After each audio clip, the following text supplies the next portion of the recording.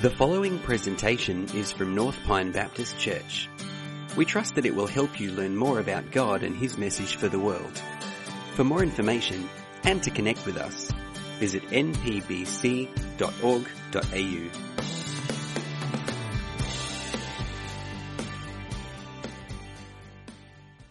Morning, everyone.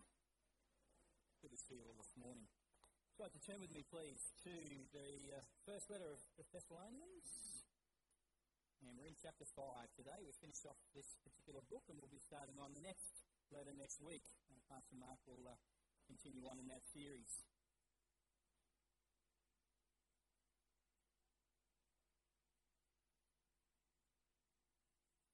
While you're turning there, by the way, happy birthday, Sarah.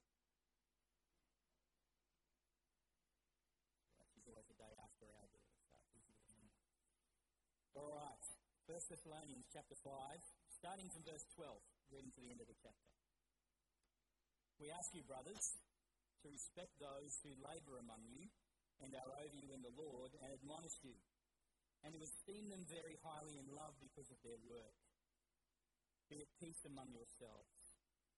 And we urge you, brothers, admonish the idle, encourage the faint-hearted, help the weak, be patient with them all.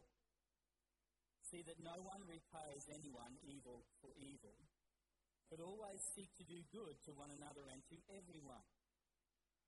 Rejoice always, pray without ceasing, give thanks in all circumstances, for this is the will of God in Christ Jesus for you.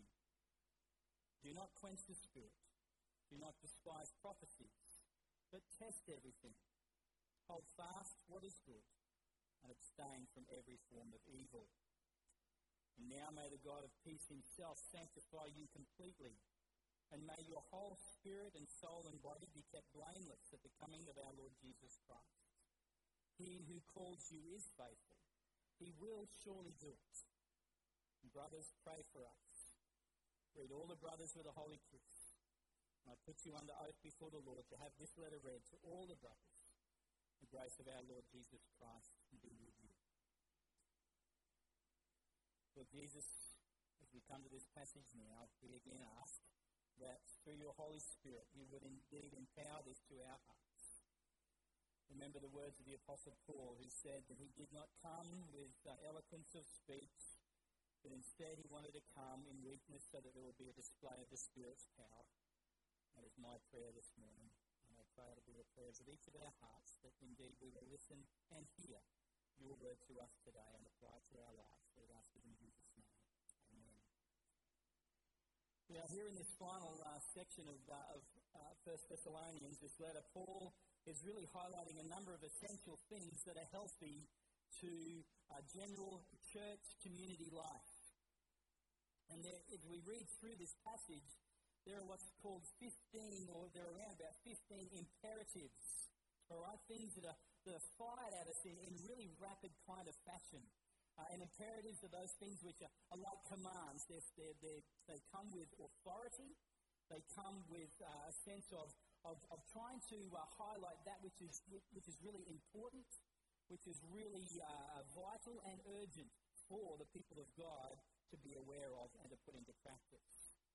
This passage this morning is a very practical kind of section of the letter. Paul is coming to the close and he wants to make sure that, he really includes those things which he wants the people to really grab hold of and remember well. These particular aspects that we're going to be looking at this morning reflects really certain attitudes and behaviours, if you like, for the people of God in relation to living as maturing members of the community of faith. And this morning we're going to look at them under four headings. All right, these imperatives, and I've grouped them under four headings. The first is instructions about leaders in the church. The second is about instructions as to how we are to treat one another. The third is instructions how we are to conduct ourselves towards God. And the final one is instructions about spiritual discernment. So that's the way in which we're going to tackle this passage this morning, okay? So we're going to get right into it today because we've got a fair bit to cover. So the first is the instructions about leaders in the church. And we see that in verses 12 to 13 of our passage this morning. Paul says, "We ask you, brothers, to respect those who labour among you and are over you in the Lord and admonish you, and to esteem them very highly in love because of their work." Paul here, in speaking of those who are over us or over you, Paul is particularly speaking about those who exercise authority in the church.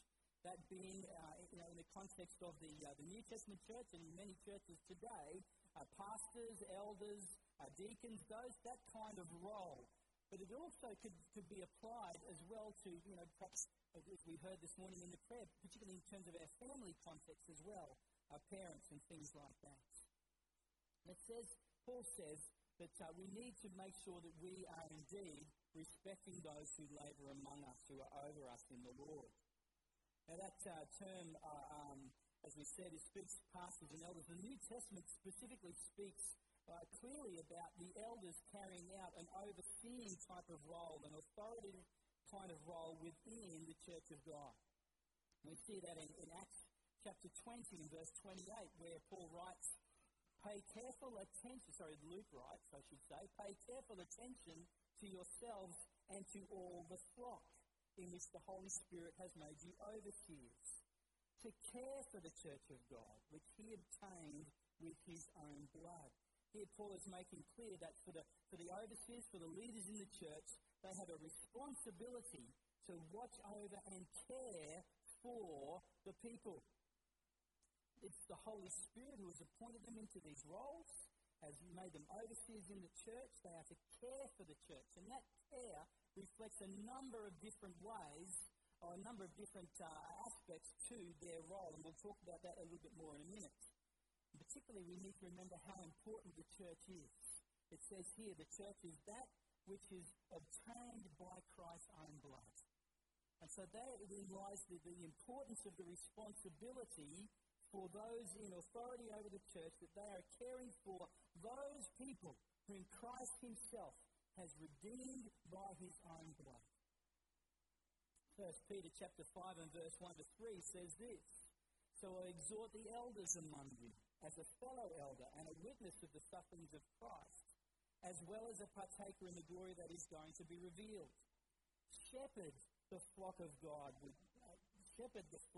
that is among you, exercising oversight, not under compulsion, but willingly, as God would have you, not for shameful gain, but eagerly, not domineering over those in your charge, but being examples to the flock."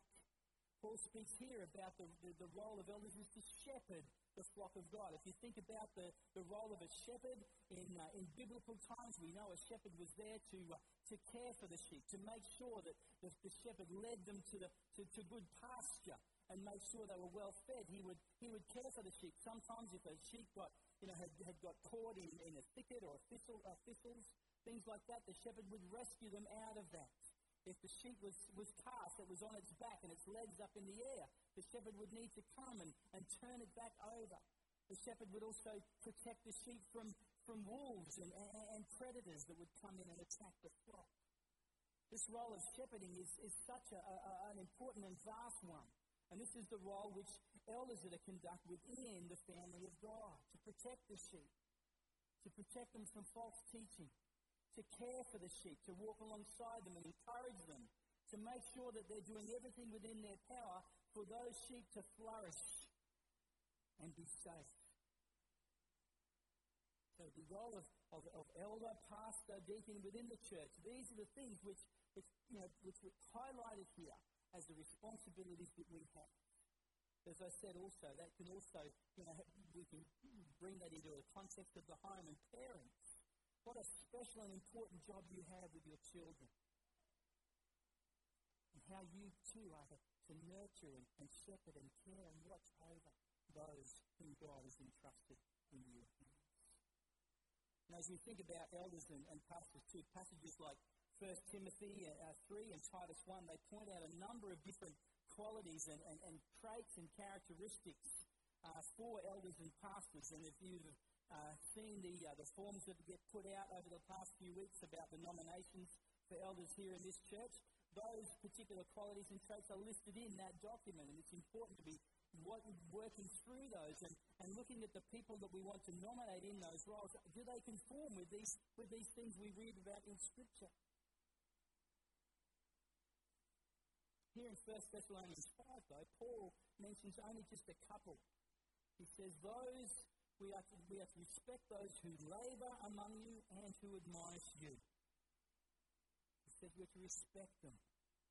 That term respect actually means to acknowledge, to acknowledge them as leaders and to recognise the special role that these people have within the church. He goes on to say that we are not only to respect them, to acknowledge them, but we are to esteem them highly in love. Of course, to esteem something is to, indeed, hold it in high regard. See the value of it. It's interesting that term that's translated in our Bibles very highly is a strong adverb. It actually means super abundantly. In other words, we're to hold these leaders in churches. We're to hold them very highly in regard and value them extremely. And we do that out of love. Love for them, but also love for God. He commands us to love our leaders in this way. This love is the agape love, the same love that God has shown towards us. As one commentator puts it, he says it is a love that chooses to act for the well-being of its object, and often sacrificially. It would include all things that constitute, guidelines of Scripture for loving one another.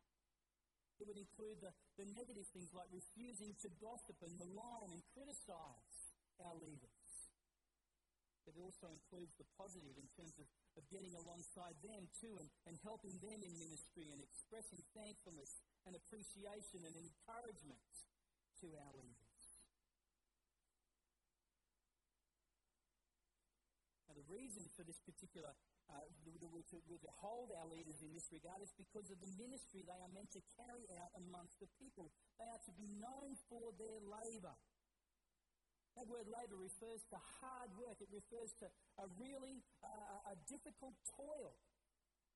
Anyone familiar with gardening will know what it's like to dig a garden, to get in the garden and pull out weeds and all that sort of thing. And how, when you're in the garden for quite a long time and the back's aching and the sweat's coming off the brow and that sort of thing, it is hard, toilsome work, isn't it? Being a gardener. That's the kind of image that we have here of our leaders. They have to work diligently and toil at the work of God here in the church, of caring for the people of God. They have to work tirelessly for the benefit of God's people. Pastors, elders, whatever leaders in the church, they are not worthy of respect just because of the title they hold, their office or their position. No, they earn the respect because of their labour and their character. Another important role that Paul says here is not only are they to labour and work hard, but they're also to admonish us.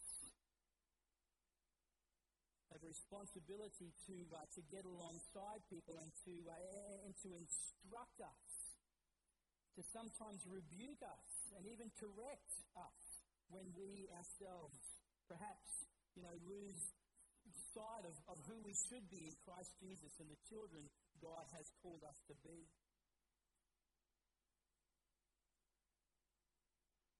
These sort of things are the things that we should be keeping in mind as the Church of God here, as we consider over the next few weeks who to appoint to the role of elder here in the church. Having the proper respect and esteem for our leaders, as well as as leaders who work hard for the benefit of the church, is a really key ingredient to having a church that is at peace with one another. Paul talks about that at the end of verse 13, where he says, be at peace among yourselves. Having a godly leadership operating in the way that the Apostle Paul writes here under the inspiration of God's Spirit is a means by which we can bring about keep that peace within the life and ministry of the church. So leaders, remember that. Remember that the role that you have here is a role of such importance. The importance that Jesus has placed on that. And we cannot treat it lightly. We must be doing all within our human capability and with the help of the Holy Spirit to be carrying out that role, that responsibility, that position which Jesus has called us to.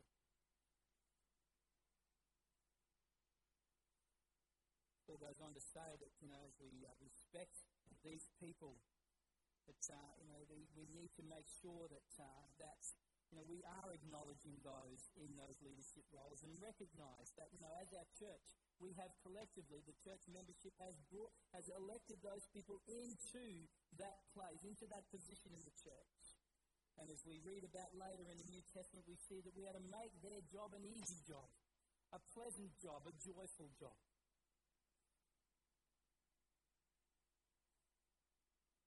As we do that, we'll experience the peace that we've spoken about here in this passage. But not only is the peace fostered that way, it's also fostered in the way we treat one another. And that's the second of our points this morning. Instructions on how we are to treat one another in verses 14 to 15. Where the apostle writes, and we urge you, brothers, we exhort you, we really strongly urge you to pursue pursue these things in our lives. We urge you, brothers, admonish the idle, encourage the faint-hearted, help the weak, be patient with them all, and see that no one repays anyone evil for evil, but always seek to do good to one another and to everyone. The Apostle Paul begins by saying that we are to admonish or to warn those who are idle. Idleness seems to be a thing in this particular church. It's been a real issue in this church in Thessalonica. Paul has already hinted at it in chapter 4, verses 11 and 12, and he'll return to it again in the second letter. But that term idleness actually means something which is out of order or undisciplined. That's what Paul is talking about here. And in the Thessalonian church, there were those people, those believers who were particularly not really pulling their weight, so to speak. They were sponging off the goodwill of others because they had given up their jobs in expectation of Jesus' imminent return. And what can happen here is this kind of behaviour and attitude can quickly upset the peace within the Christian community.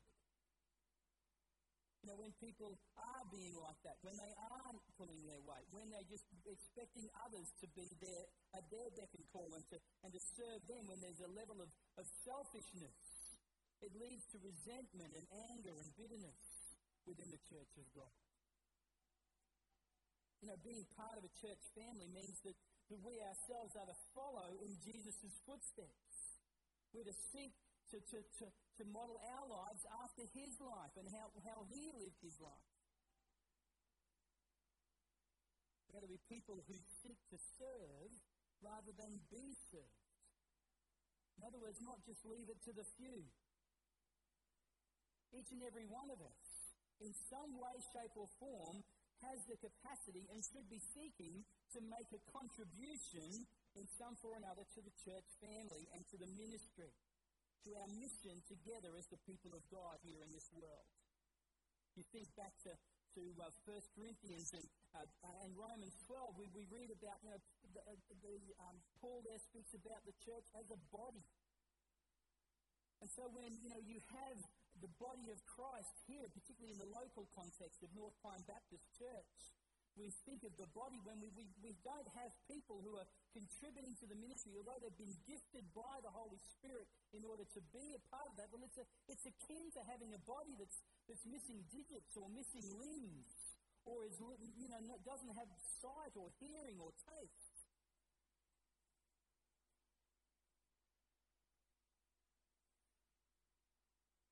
Paul speaks about here that one way we can serve each other is to encourage the faint-hearted and help the weak.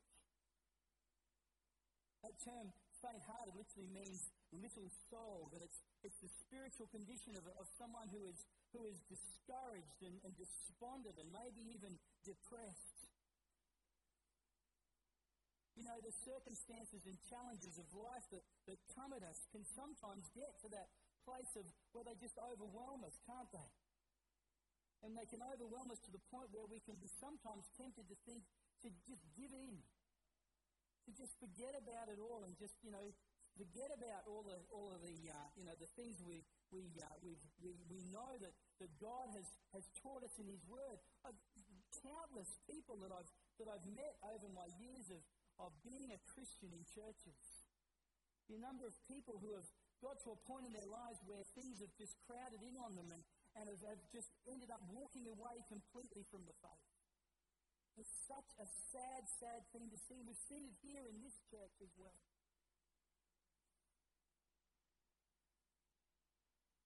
We need each and every one of us to get alongside one another, to encourage one another. These believers in Thessalonica, they were suffering persecution for their faith. And perhaps that in itself was causing some of these people to reject the faith and to walk away from God. Paul says here, it's these people particularly we need to draw alongside and to encourage them to keep going. And folks, every single one of us can play a part in that, can't we? Every single one of us can. And when it comes to the weak, we're called to help them also. In commenting on this particular verse, a Baptist preacher, H.B. Charles, he says this, this particular statement refers to those that Romans 14:1 calls weak in the faith. Their faith is not strong enough to resist temptation. It's not strong enough to sometimes live obediently or to endure hardship.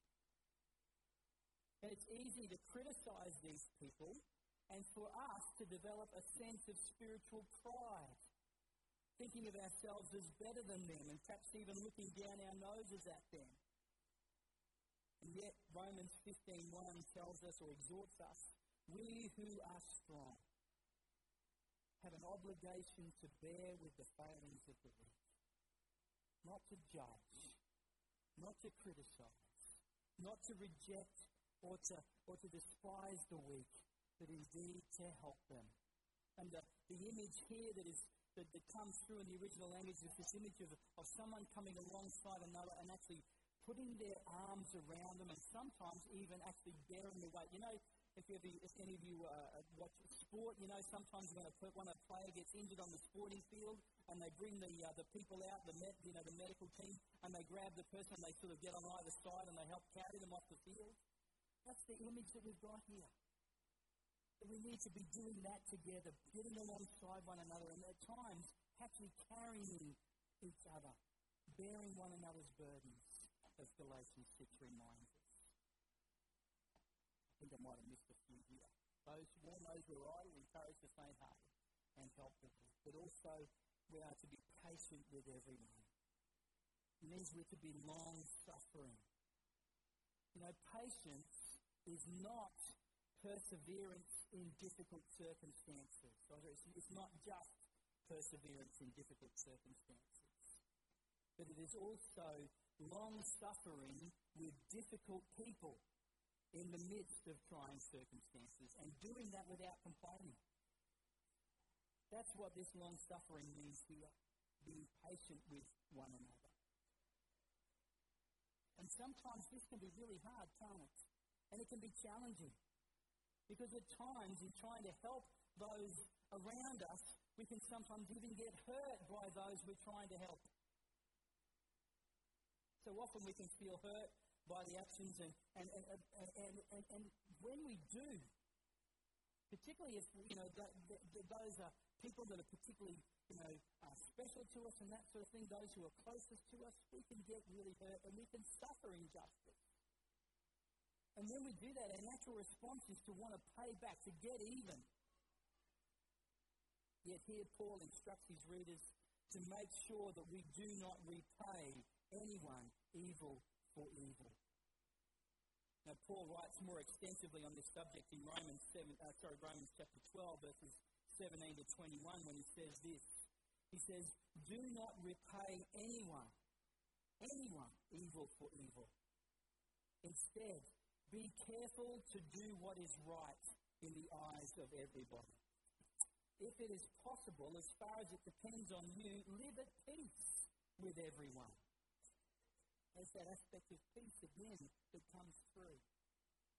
Do not take revenge, my friends, but leave room for God's wrath. For it is written, it is mine to avenge. I will repay, says the Lord.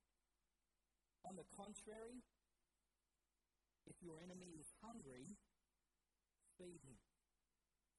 If he is thirsty, give him something to drink. And in doing this, you will heap burning coals on his head. Do not be overcome by evil, but overcome evil with good. That's what should characterize us as the people of God.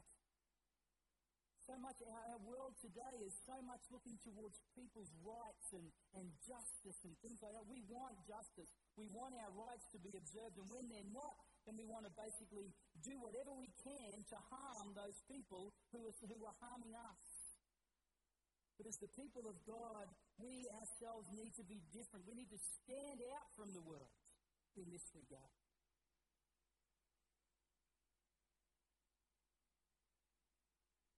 Care for the faint-hearted.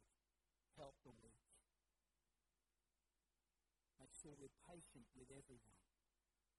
And seek to not repay evil for evil. Our third heading today is instructions on how we are to conduct ourselves to the will of God. We see that in verses 16 to 18. It says, rejoice always, pray without ceasing, and give thanks in all circumstances, for this is the will of God in Christ Jesus for you. Here Paul tells his listeners to rejoice always. Of course, it's reminiscent of what he tells the Philippians in Philippians chapter 4, verses 4 to 6, where he writes, rejoice in the Lord always. Again, I will say, rejoice. Let your reasonableness be known to everyone, for the Lord is at hand. Do not be anxious about anything, but in everything, by prayer and supplication, with thanksgiving, let your requests be known to God.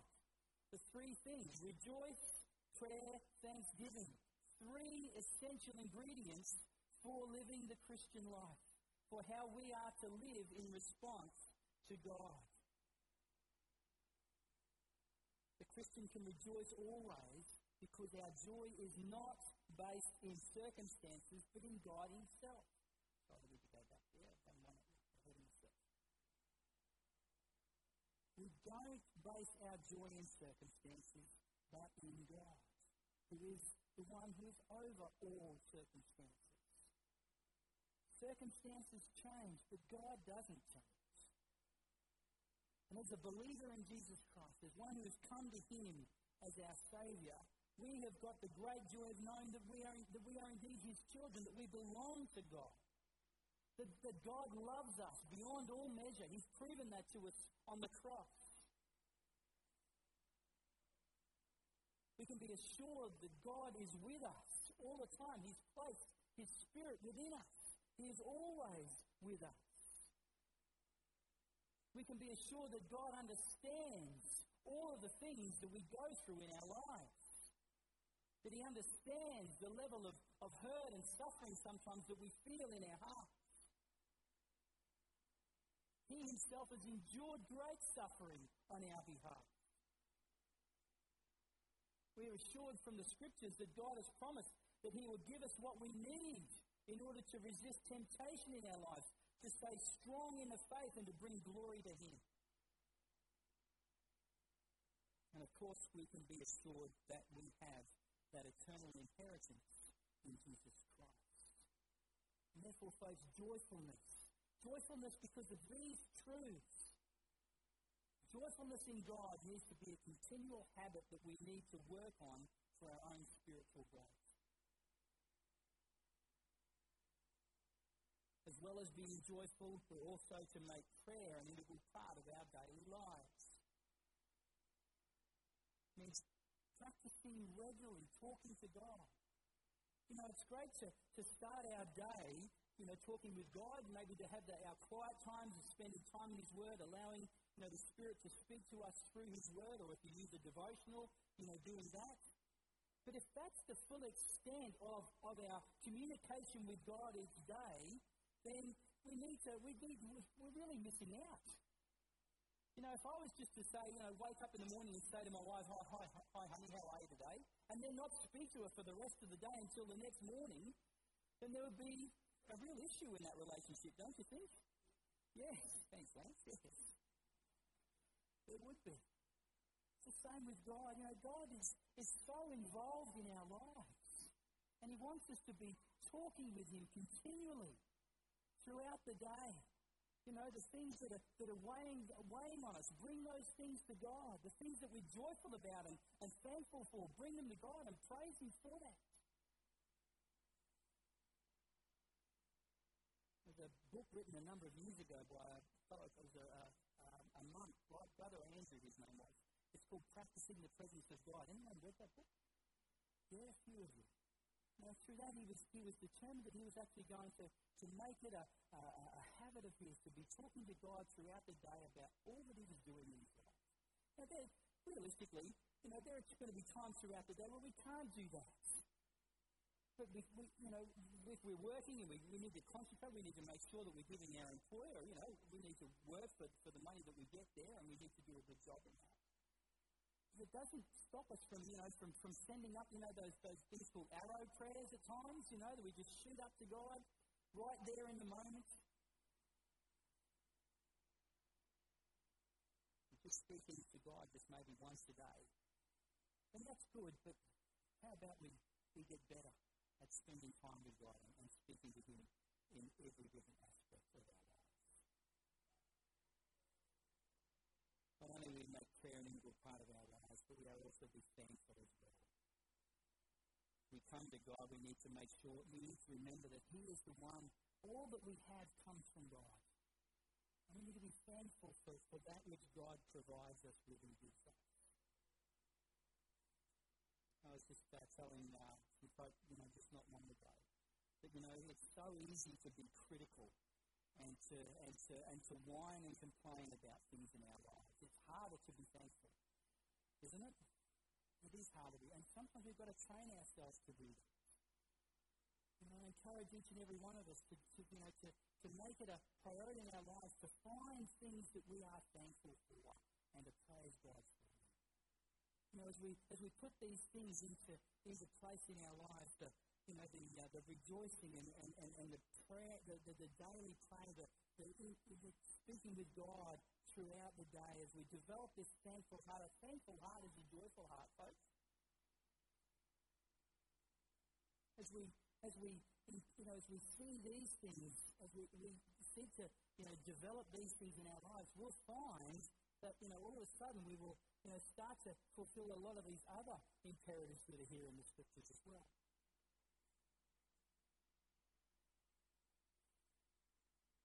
Of course, Paul reminds us that these things are indeed God's will for us in Christ Jesus. Along with our sanctification in chapter 4 and verse 3, God's will is that we would indeed be people who are joyful, rejoice always, praying without ceasing, and giving thanks in all circumstances. The moment you might think, I really don't know what God's will is for my life right now.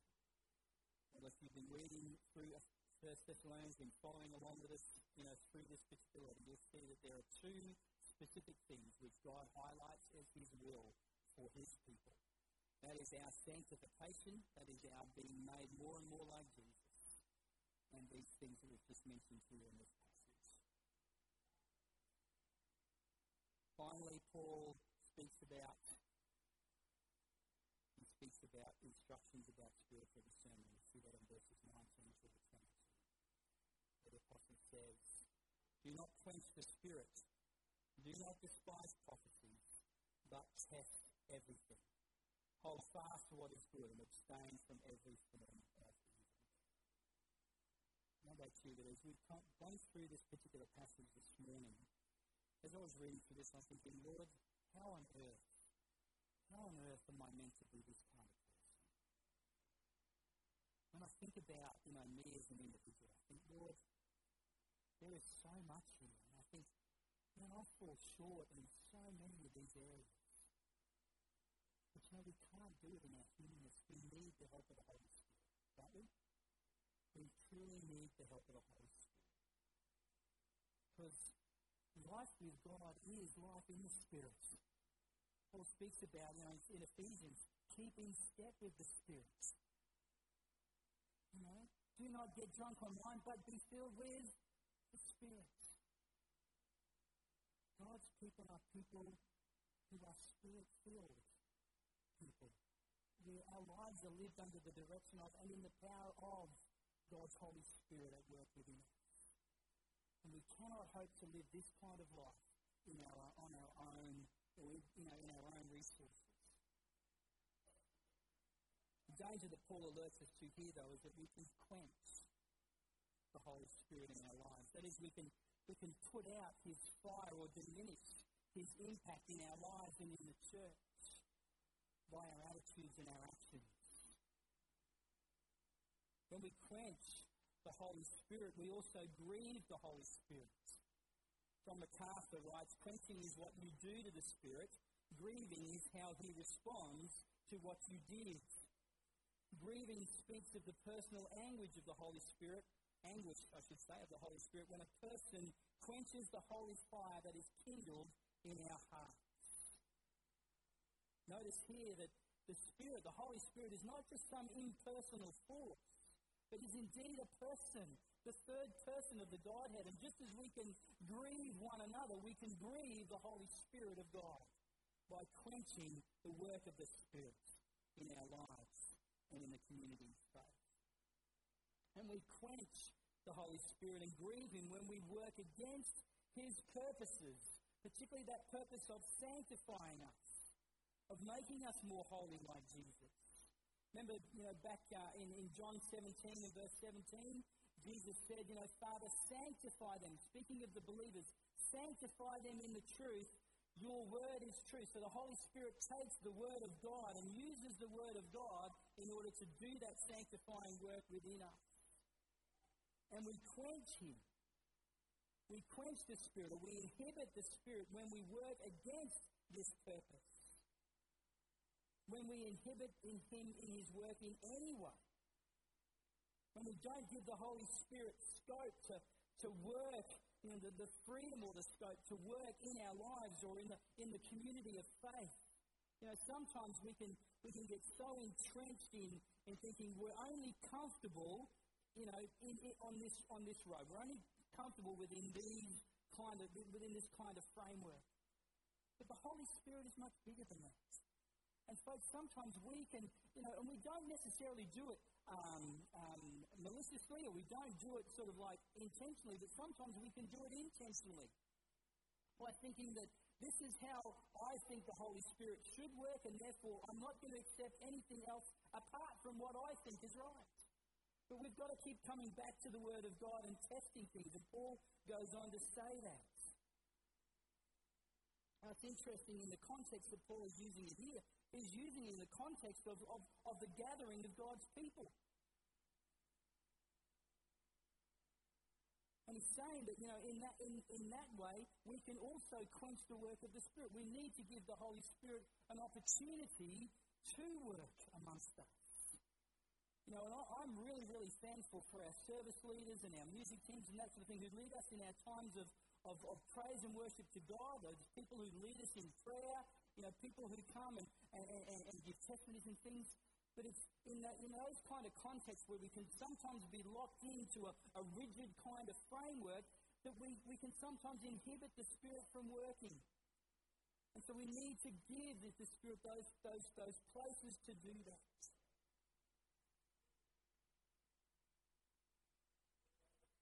One of the ways which Paul says here that we can quench the Spirit is by despising prophecies or treating them with contempt. Now, Paul doesn't specify what those prophecies are here. There are a few things I want us to know very, very clearly this morning about this, okay? Because godly, Bible-believing Christians, born-again believers, have debated for centuries the nature of prophecy and its role in the church. And I'm not going to go down that path, that rabbit line this morning, but what I want to do is I want to point out these things for us to keep in mind when it comes to prophecy, okay? It's that back in the first century, the church then did not have the complete canon of Scripture as we have it now. Okay, we have the totality of God's inspired revelation in His Word, in the Bible. Okay?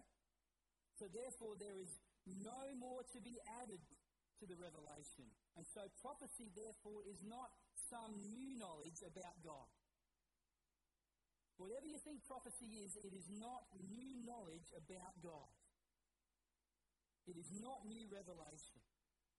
It might be taking the Word of God and perhaps contextualizing it to a particular situation or circumstances or personal application. It might take the form of admonition or exhortation that we've been talking about today, but it does not add to Scripture.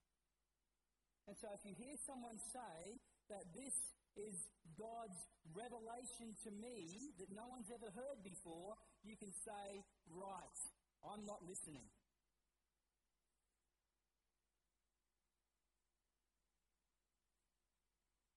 Paul says instead we are to test everything.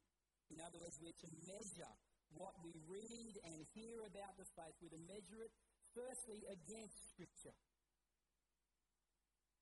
We need to make sure that it aligns with what the Bible teaches. Because if it doesn't, then again, we are to reject it outright. We're to measure it against Scripture, but we're also to test it in regard to whether or not it's accurate, it actually comes true. Deuteronomy 18 speaks about that. God says, if anyone ever speaks in my name, that you'll know that it's from me if it comes true. If it doesn't come true, it's not from me. We're also to test these prophecies in relation to the character of the person who's actually giving the prophecy. Jesus says that we will know false prophets not just by what they teach, but also by the fruit of their lives. We see that in Matthew 7. Folks, prophecy will always agree with Scripture. Prophecy will always bring glory to Jesus. It will always edify and build up the body of Christ, and it will always encourage obedience to God.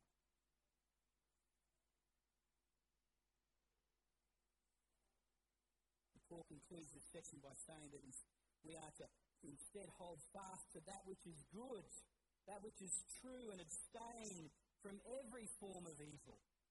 That is right for the people of God. We are to abstain from every form of evil in our lives.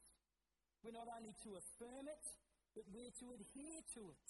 We're to pattern our lives after it. And we're to flee from all that goes against God and His Word and His purposes. That's what Paul is leaving with the Thessalonian Christians and what he leaves with us as we come to the conclusion of this letter today. Paul is speaking here of a healthy community of faith, a healthy church. And this is the kind of community life that we as God's people are called to. We have to work hard at this, just as God works in us to bring about to fruition. You see that in verses 23 and 24. Now may the God of peace Himself sanctify you completely, and may your whole spirit and soul and body be kept blameless at the coming of our Lord Jesus Christ. He who calls you is faithful. He will surely do it. That is the confidence we have. Amen? That's the confidence we have. So our prayer should be that each and every opportunity we have, we are seeking to follow this kind of pattern in our lives. Let's pray. Lord, as we've spent time in this particular passage this morning, as we said, it's a very practical passage. You know, it speaks a lot of behaviours and attitudes and actions of the people of God. Various things about our leaders, Lord, about how we treat one another, about how we live our lives in relationship to you, Lord, and how we can sometimes be guilty of quenching the Spirit. Lord, help us as we go into this new week. Lord, help these things to ring true to us. Lord, to stay with us. Don't just let us walk out these doors this morning and just forget all about what we've heard. You know, it's like James says, Lord, in his letter, that we're not to look in the mirror and then walk away and forget what we look like. But as we look into the mirror of the Word of God, we're to see ourselves in light of it. And then we are to align ourselves with the help of the Holy Spirit in ways which conform to the Word of God. Lord, so please continue to do that work of transformation in our lives that you have promised to do, because you are indeed faithful and good. We praise you in Jesus' name. Amen. Thanks for joining us for this presentation from North Pine Baptist Church. For more information and to connect with us, visit npbc.org.au.